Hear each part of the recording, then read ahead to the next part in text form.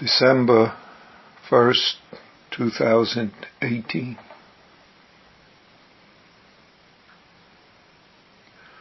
I and all beings of the great earth have together attained the way. I and all beings of the great earth together awaken. These words articulate Buddha's enlightenment. These words articulate our awakening, which we celebrate this week, which we commemorate this week, which we reenact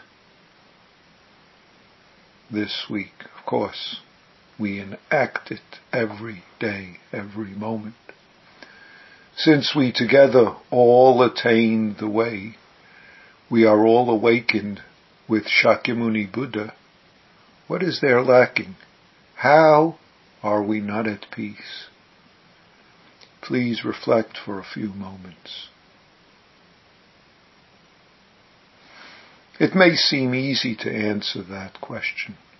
How can we be at peace in the midst of disturbances of body, mind, illnesses, loss, disability, old age, death?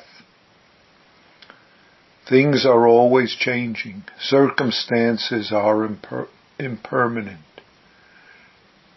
How can we be at peace with losing what we have, losing those we want to be with, having what we don't want, being with circumstances, in bodily conditions, and with people we don't want to be with? Yet, this very ongoing changing is exactly the Buddha's awakening, Buddha's teaching. Do you believe that there are beings with whom you are not awakened? Yes, it seems so to us. Do we act based on these beliefs? Yes. Are there circumstances and beings we exclude from all beings of the great earth? Look closely. Are there beings you exclude? If so, in separating I and all beings, right here is our practice effort. Right here is where we are not at peace. What we believe, what we are sure of, is exactly what keeps us from being at peace. Can we recognize this? Can we acknowledge this when beliefs arise for us, when we cling to them? Right here, in holding to excluding and including, and judging and believing judging, in this moment, our practice effort is called for. This moment, holding and believing, is where delusions, reactions, which are not noticed, are creating difficulties for us, for others. What is your practice effort when you notice this, when you acknowledge this? What supports you to notice this? Please look closely and reflect on this as your life practice. Are there conditions which are not this awakened life? In Zazen, it is easy to discover believing this. These so-called not awakened life moments are discovered in bodily holding, in spinning emotion, thoughts, and tension reactions, in being angry or greedy, all of which call for our experiencing, our releasing into holding, in being breathed, in being at peace as this present moment condition. Please look closely. Are there circumstances with which you are not at peace in your zazen, in your life? Are you caught in holding to beliefs and opinions, or even in simply spinning in thoughts and dreams?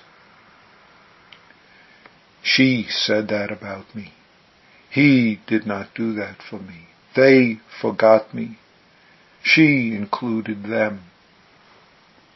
Right here is our opportunity in formal zazen, in all-day zazening, our opportunity of experiencing, of being, of entering into this moment as body-mind experiencing, despite and in the midst of our reactions about these circumstances. Maybe we only notice our reactions after a while, after speaking or doing what causes harm and suffering. This is the time of atonement. This is our practice effort opportunity. In experiencing, in entering this moment, is there the possibility of being at peace? This is our required practice effort, skillful responding. Can we manifest I and all beings together awakened, together being the way? Can we not manifest I and all beings together awakened, together being the way? She does not deserve this. I am entitled to that. I am deserving of this. He is not worthy of that. Such arising beliefs, held to beliefs, especially when not noticed, especially when acted upon, are most vital practice reminders for us to see how, where our efforts are needed, where, how this awakened life is blinded for us, is covered over and missed in our life, in reactions and responses. How do you practice with this? All sorts of would have, could have, should not have, thoughts, beliefs, opinions may arise, including so-called past memories, future plans, future expectations.